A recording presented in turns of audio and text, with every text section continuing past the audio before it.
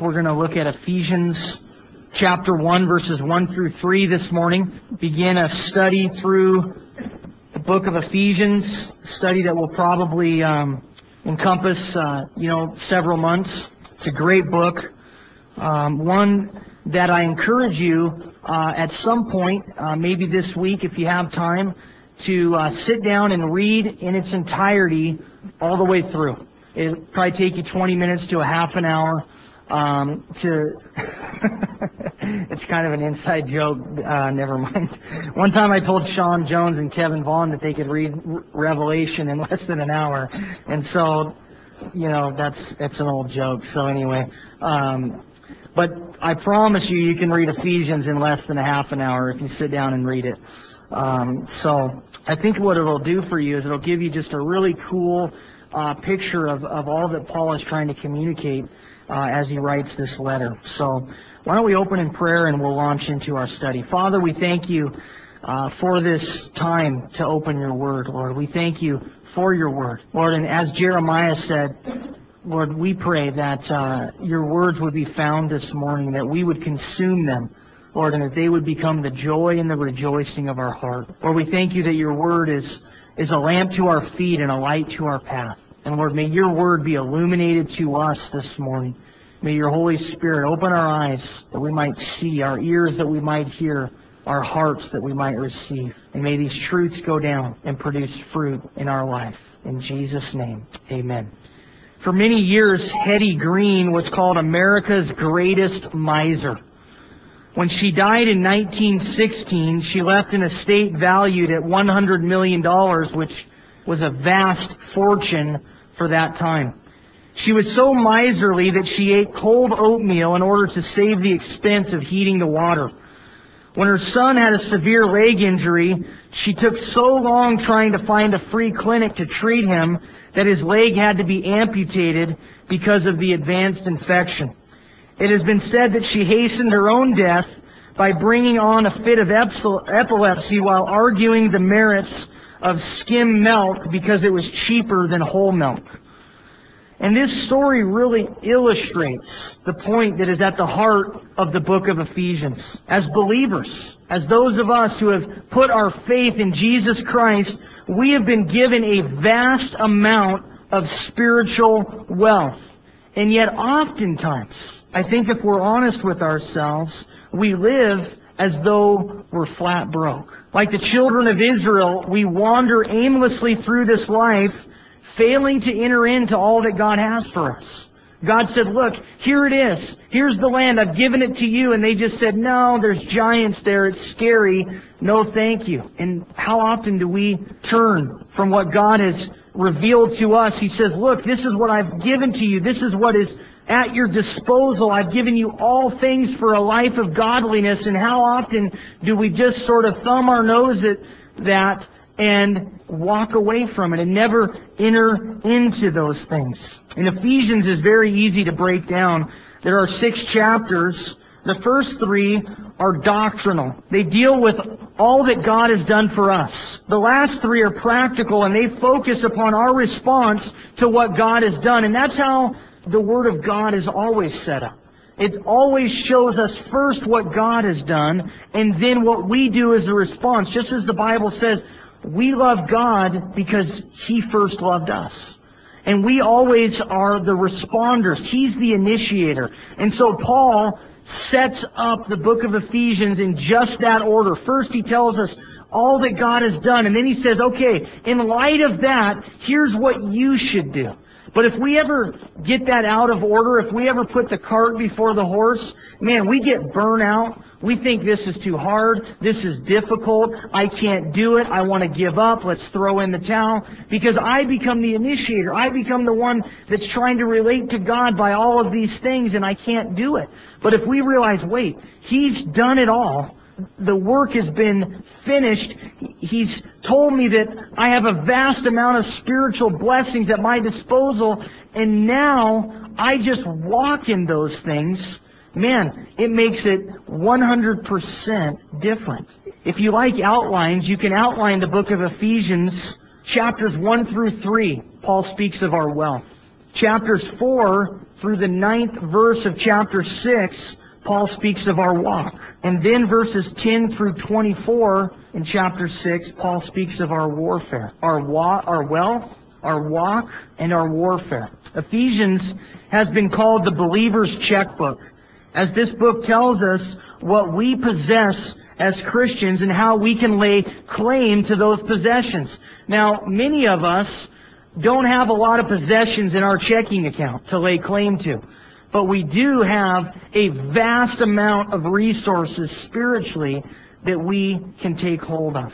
Ephesians speaks of the riches of His grace, chapter 1, verse 7. It speaks of the unfathomable, how do you say that word? I struggled with it first service. The unfathomable riches of Christ. Chapter 3, verse 8. It speaks of the riches of His glory. Chapter 3, verse 16. And all of these blessings and all of these riches, we're told, are found in Christ. That phrase, in Christ, is used 15 times in the book of Ephesians. It's really one of the themes of the book, that all of the blessings and all of the riches and all the things that we have at our disposal are in Christ. They're not in a church. They're not in a program. They're not in a religion. They're not found in some book or some seminar. You can't buy these things. They are in Christ, in Him alone. And so the question is, are you in Christ? Have you placed your life in Christ? As Paul would say in Colossians, is your life now hidden in Christ? And our text this morning is chapter 1, verses 1 through 3. And I want us to notice 4 things as we make our way through these verses. First, we're going to see the author. Then we're going to see the recipients. Then we'll see the greeting. And then the message of Ephesians. As Paul kind of lays out there in verse 3, the message, really the theme of the entire book. And so the author, Paul, an apostle of Jesus Christ by the will of God. This is a little foreign to us because we don't start letters like this anymore. I don't start a letter saying Ryan. Person would be like, that's not my name. You know, we started by saying, dear whoever we're writing to. But back in this time, they would start with their name. They would introduce themselves. And the Apostle Paul was very familiar to them. Of course, he planted this church in Ephesus. He led many of them to Christ. And so they knew Paul. His name had some authority. His name had some clout. And he's an apostle of Jesus Christ by the will of God. And the question that I think we need to ask ourselves is, what are we by the will of God? Can we put our name in there and say, Ryan, a pastor, a teacher by the will of God? What is it that God has called us to? Now, maybe you spend the bulk of your time doing something other than what you are gifted at spiritually. Maybe you're a carpenter, or maybe you work in an office, or maybe you're a mechanic. But the thing is that you have been given gifts. You have been called by God to a certain task and a certain calling spiritually. And you ought to be able to say your name, doing this thing by the will of God. Because that's the thing that you're passionate about. That's the thing that you're focused on. And it's, I think, really good to figure that out. And I think we're much more effective as believers if we use our life more like a bullet than a shotgun. Because so often we get spread out doing many things, and we become pretty much ineffective in those things. Most of the BBs that are shot out of a shotgun do nothing, right? Maybe 1 or 2 ends up hitting that duck or that game bird. Well, if it's me, none of them do, and the bird just continues to go on its merry way. But most of those pellets end up just falling into the water, or falling into the brush, or hitting some stray other hunter over there, you know, in the head. Whatever the case might be, the other pellets pretty much are worthless. And I think a lot of our life is like that. We're so spread out that we're not doing anybody any good. And a bullet would be more effective. That one thing that you are focused on. And what is that thing? Maybe you say, I have no idea. I don't know what the will of God is for me. And here's the thing. I really believe that God has a general will for our life. It's given to us in the Word of God, and it's the same for each one of us. It's black and white. There's no question. It's not like, well, I don't know, maybe He wants me to sleep with my girlfriend, or I don't know, maybe He wants me to get high on drugs, or I don't know, maybe He wants me to cheat on my taxes. No, there's none of that. There's no will of God in those areas. You know for certain God doesn't want you to do that, or maybe you know for certain that God does want you to do other things, and there's no question. God wants you to be in His Word. He wants you to be in prayer. He wants you to love people. If you're married, He wants you to love your wife, or if you're a wife, He wants you to honor and submit to your husband. These aren't questions. These aren't things you have to pray about. And they're the same for all of us. But then we all struggle with what we might call the specific will of God. And that's like, well, who should I marry? What college should I go to? Where should I work? What color should I paint my house? And we just sort of fret over these things. And I don't know that God is so concerned about the specifics. Because what God wants is your heart. And when God has captured your heart, and when you love God with all of your heart, with all of your soul, with all of your mind, and all of your strength, and in actuality, you can do whatever you want. Well, isn't that a license to sin? No. Because if you love God with all of your being, you're going to do what He wants you to do. You're going to be in His will. And so the first thing that you need to do so that you can have this be a sentence for your life, so that you can put your name in here, the first thing you need to do is be passionately, madly in love with Jesus. Have Him capture your heart. And then begin to step out and see how He wants to use your life. And pretty soon, you'll begin to see that God is using you very supernaturally in natural ways. It just will sort of be a part of your life. You'll just be going about your daily routine, and God will begin to use you in the way that He's gifted you. And you'll begin to have that focus. But the first thing is, fall madly in love with Jesus. Have Him be the passion of your life. Let Him capture your heart. And then His will, you guys, will just unfold for you. The Bible says, delight yourself in the Lord, and He will give you the desires of your heart. And so that's the author. And then we see the recipients, to the saints who are in Ephesus and faithful in Christ Jesus. Paul first came to Ephesus on his second missionary journey. You can read about that short trip in Acts chapter 18. He stayed there just a few days. He went into the synagogue and he ministered to the people, and then he said, you know what, I've got to go. I've got to get to the feast in Jerusalem. And they begged him to stay, but he refused, and he said, I'll come back if the Lord wills. And 2 years later, he came back. And you can read about that in Acts 19. And he came back to Ephesus, and he stayed there for 2 years. And he planted a church there. He led many people to Christ. He worked miracles. He created revival, and he created riot. In fact, the final riot that he created there, they basically threw him out of town because the city of Ephesus was a city that was bustling. It was wealthy. It was close to 400,000 people at that time, which was a metropolis. It was a city that was centered around the worship of the goddess Diana. Now, if you've ever seen the goddess Diana, she's a multi-breasted, weird-looking god that's basically the goddess of sex. And that's what they celebrated there. And you could go to the temple of Artemis, it was called, that was dedicated to Diana, and you could worship Diana by having sex with the temple prostitutes. And that's how they worshipped. And so it was not unlike Las Vegas, where people go and they celebrate and worship at the temple, at the altar of sex. And what happens in Ephesus stays in Ephesus. That was kind of their motto as well. And Paul was there, and he was ministering to people, and he was creating revival. But then all of a sudden, some of these men, these silversmiths, one by the name of Demetrius, who made his living making these little idols, these little figurines for the worship of Diana. He begins to see his prophets fading, getting smaller, and he says, you know what, this Paul guy's got to go. He's leading people to Christ. They're no longer worshiping Diana, so they're not buying my little figurines. They're not buying my idols.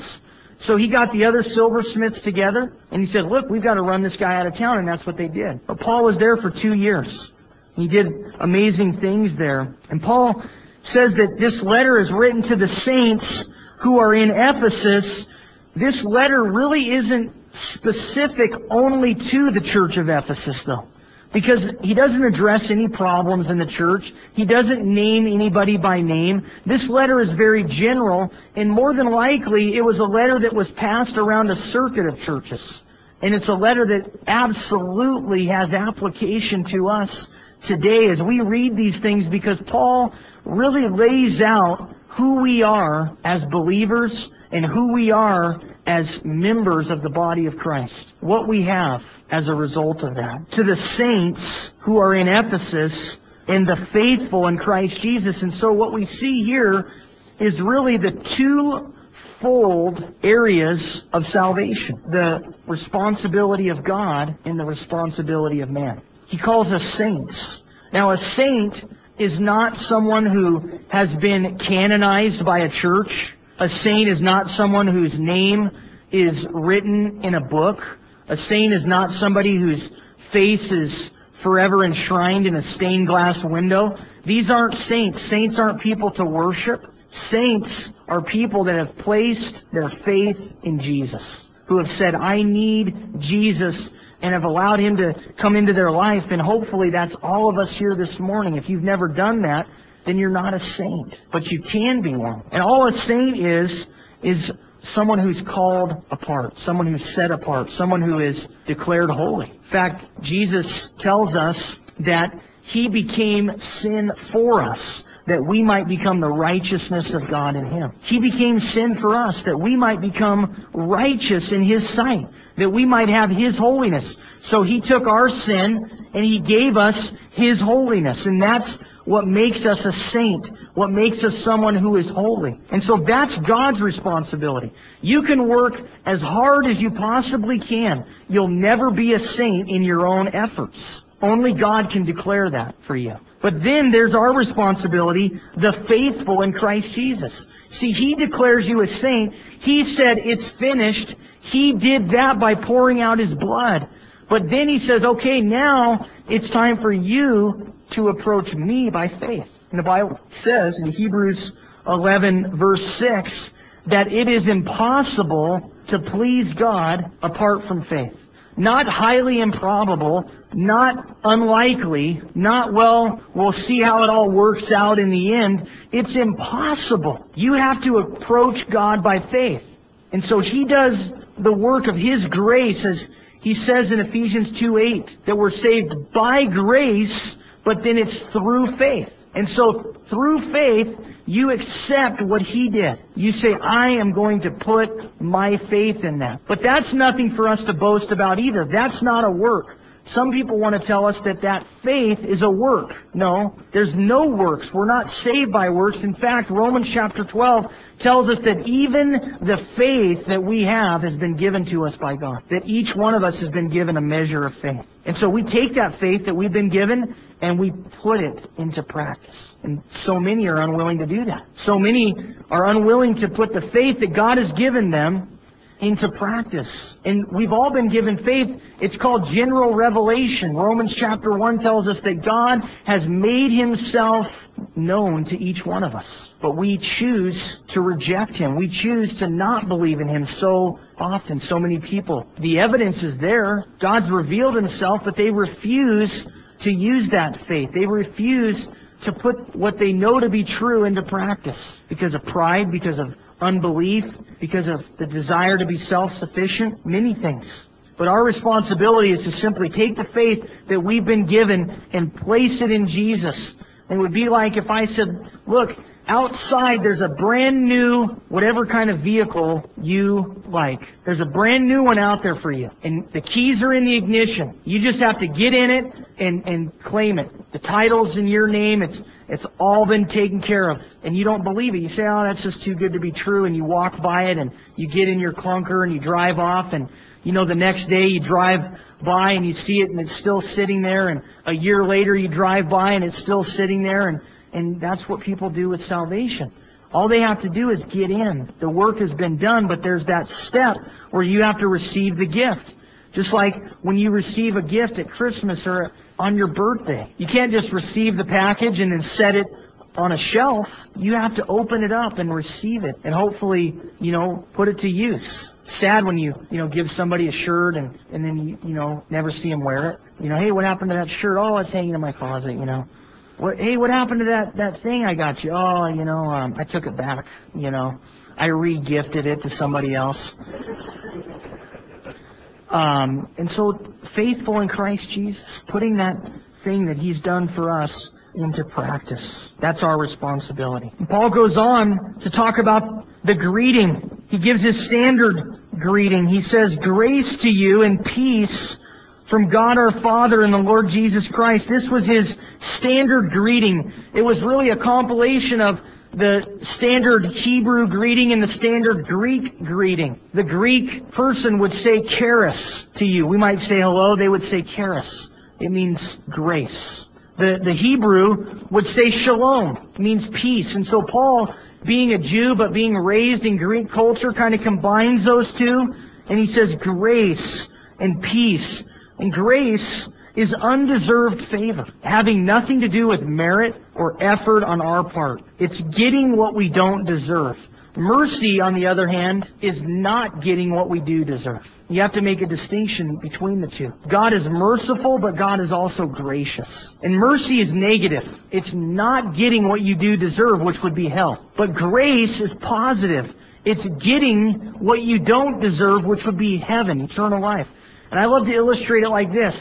If you were driving like 100 miles an hour down the road, which, I never speed, but if you just happen to do that, maybe your wife's going into labor, or, other than that, we never speed, right? And you're speeding down the highway, you get pulled over, and the officer comes up, and he says, I clocked you at 100 miles an hour. The speed limit's only 55. Can I have your license and registration and proof of insurance? Sure, Give him all that.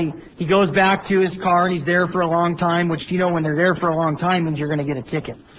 Comes back, and sure enough, he's got a ticket in his hand, and he says, this is a $500 fine. But I'm going to go ahead and I'm going to rip this up. He rips it up, he throws it out into the highway, and all the little pieces go floating off, and you're just stoked. Oh man, this is great.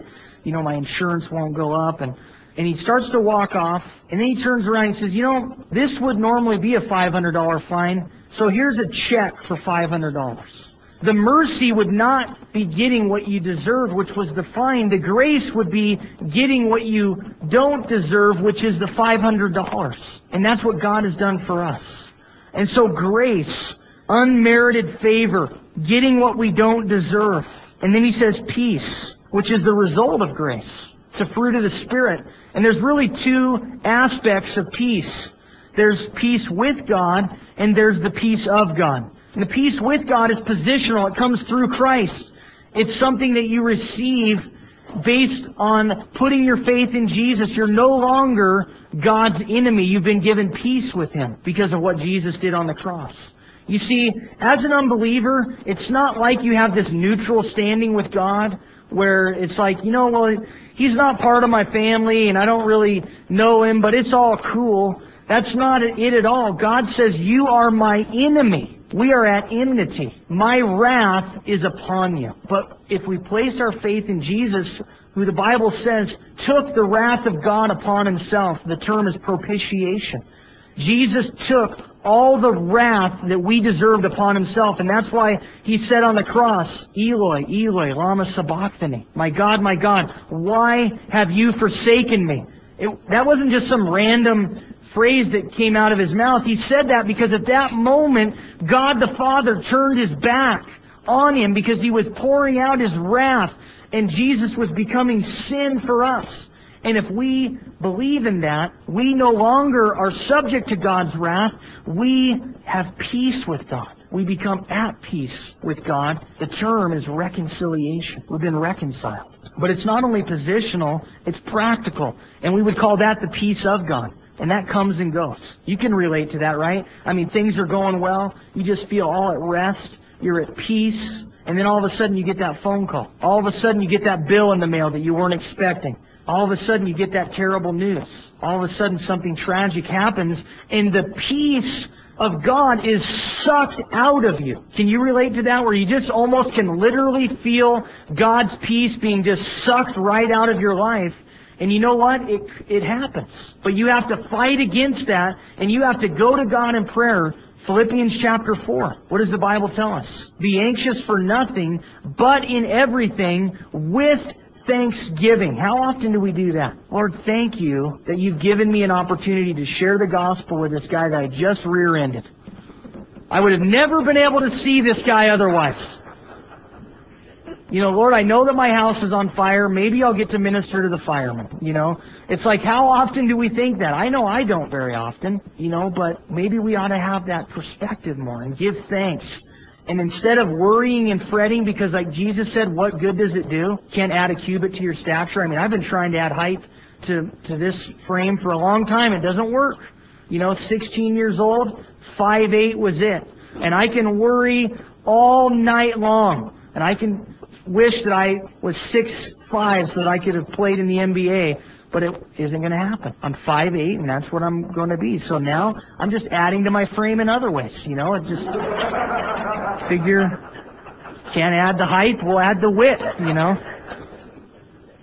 but you can't do anything by worrying. How many of us just lay in bed and toss and turn, and we're up all night and we're wasting our day worrying about stuff that really we can do nothing about? The Bible says, just give it to me. It says, be anxious for nothing. He doesn't say be anxious for, you know, only the big stuff.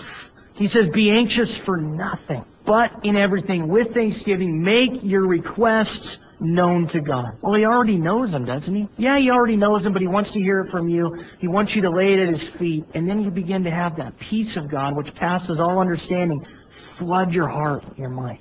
And so just as it was sucked out of you, it can be replenished, and you'll sense it. And it says it's past all understanding. Philippians chapter 4. It's past understanding. Because just the same as it was sucked out of you, now it is replenished and you have it again, and you're just walking around and you're at peace. And people say, how can you be at peace in this time? And you say, I don't know. It's past understanding, man. I don't have any idea. All I know is that I'm giving it to Jesus, and when I feel those anxious moments coming on, I give it to Him again. And so there's peace with God, it's positional. Then there's the peace of God that's practical. And man, I hope you're living in those things. I hope that you have peace in your life. It's a result of God's grace. And then in verse 3, He gives us the message. He really gives us a backdrop for what the entire book of Ephesians will be about. He says, blessed be the God and Father of our Lord Jesus Christ, who has blessed us with every spiritual blessing in the heavenly places in Christ. That is an amazing verse. It tells us that we're rich in Christ, that we have everything we need for a life of godliness. How often do you hear people say, well, you know, this Christian life, it's so hard, it's so difficult. I mean, it's much harder now for our kids than it was when I was a kid, and, you know, on, and it's just so difficult. And yet the Bible tells us we've been given everything we need for a life of godliness. Not most things, but everything. And so there's no excuse. Just like when you tell your kids, you know, I've given you everything that you need to succeed in school. My dad used to say that, you know, I buy you books, I send you to school, what's the problem, you know? And it's like, Dad, you didn't buy me books, they're free, they have them at the school there.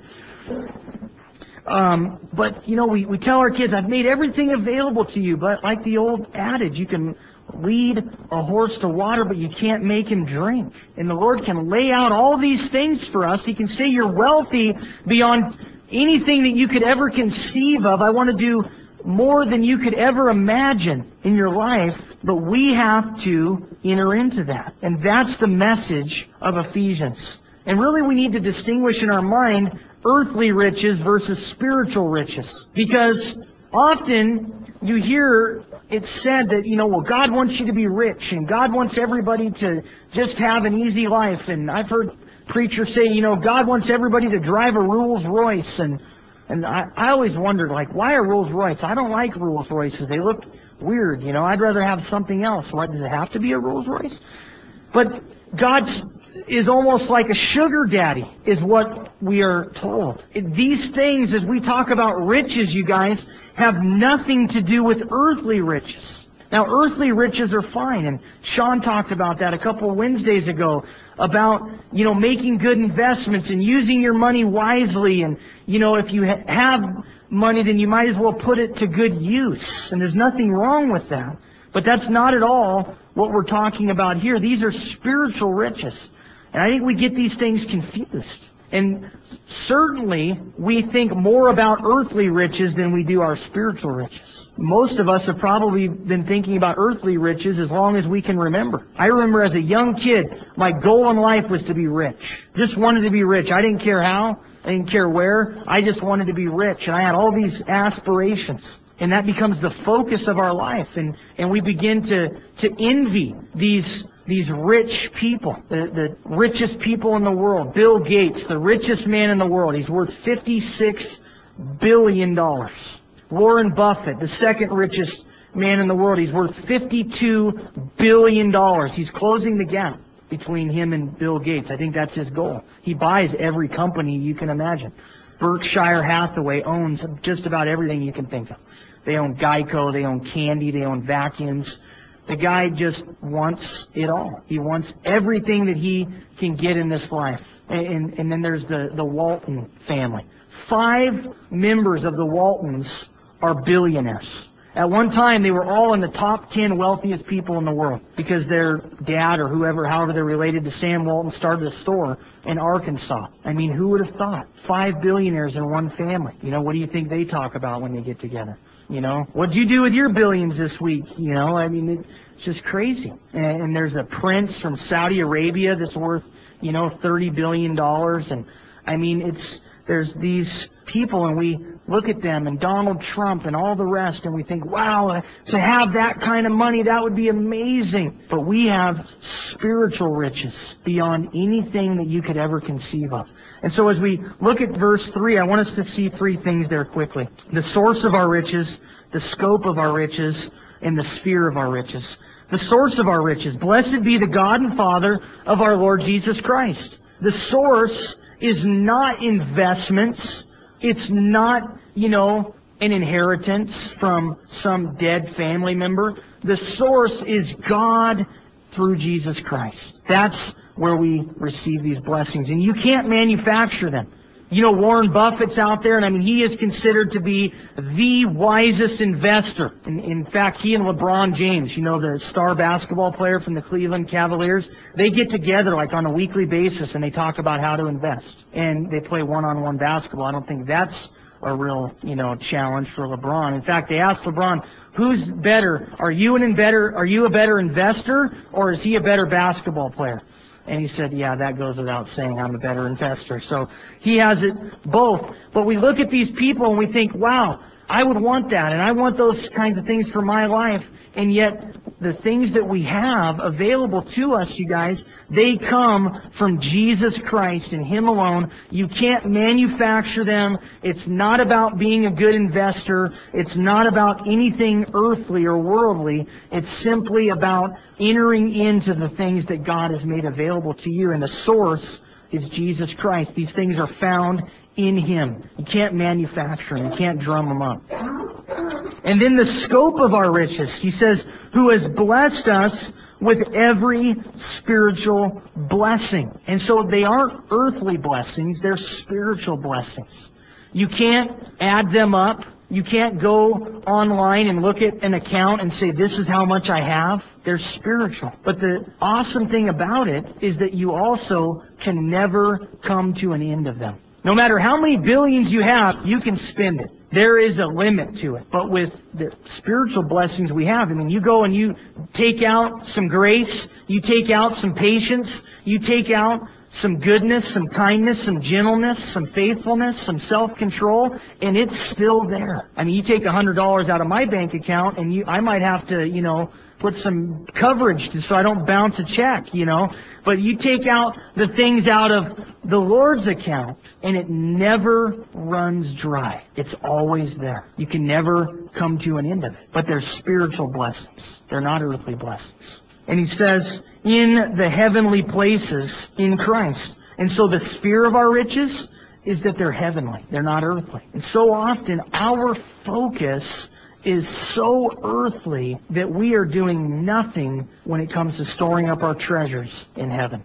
And we say we believe in eternity. We say, yeah, one day I'm going to die and I'm going to go to heaven and it's going to be great. But are we really storing up our treasures in heaven? Or is our life totally focused on this earth? And like I said, there's nothing wrong with making earthly investments. If you have money and you can make some investments or you can buy a home instead of renting a home, I say go for it. Praise the Lord. That's great. Be a good steward. But if that's your total focus in life is amassing wealth and setting yourself up for retirement and doing all of these things and you're investing only in this life, man, that's sad because this life is like a vapor. And you're going to stand before the Lord and He's going to say, wow, your bank account's full. Too bad you can't use it. Wow, look at all those homes that you own. Too bad somebody else is going to be owning them now. Look at all those cars. Look at all that money. And you can't do anything with it. Where's our focus? So often we say, man, I wish I would have invested in that company. Or I wish I would have bought stock in that. Think of the companies that are now just booming, that you could have bought stock for pennies on the dollar 30 years ago. Costco, Starbucks, Walmart. Think if you would have bought into those companies, you would be a very wealthy person. And you think, man, I missed it. I knew it. I should have bought into that. I should have bought into one of those energy drinks. I knew those were going to be big. And we think about those things after the fact, because everybody's a genius after the fact. But how much more are we going to stand before the Lord and feel really, really stupid that we didn't invest in things of the kingdom and that we missed it? Because just like now, you want to buy Starbucks? Well, yeah, it's expensive now. You want to buy Costco? Well, so does everybody else. And guess what? You stand before the Lord and you think, man, I should have invested in the kingdom. But it's too late. This is your opportunity.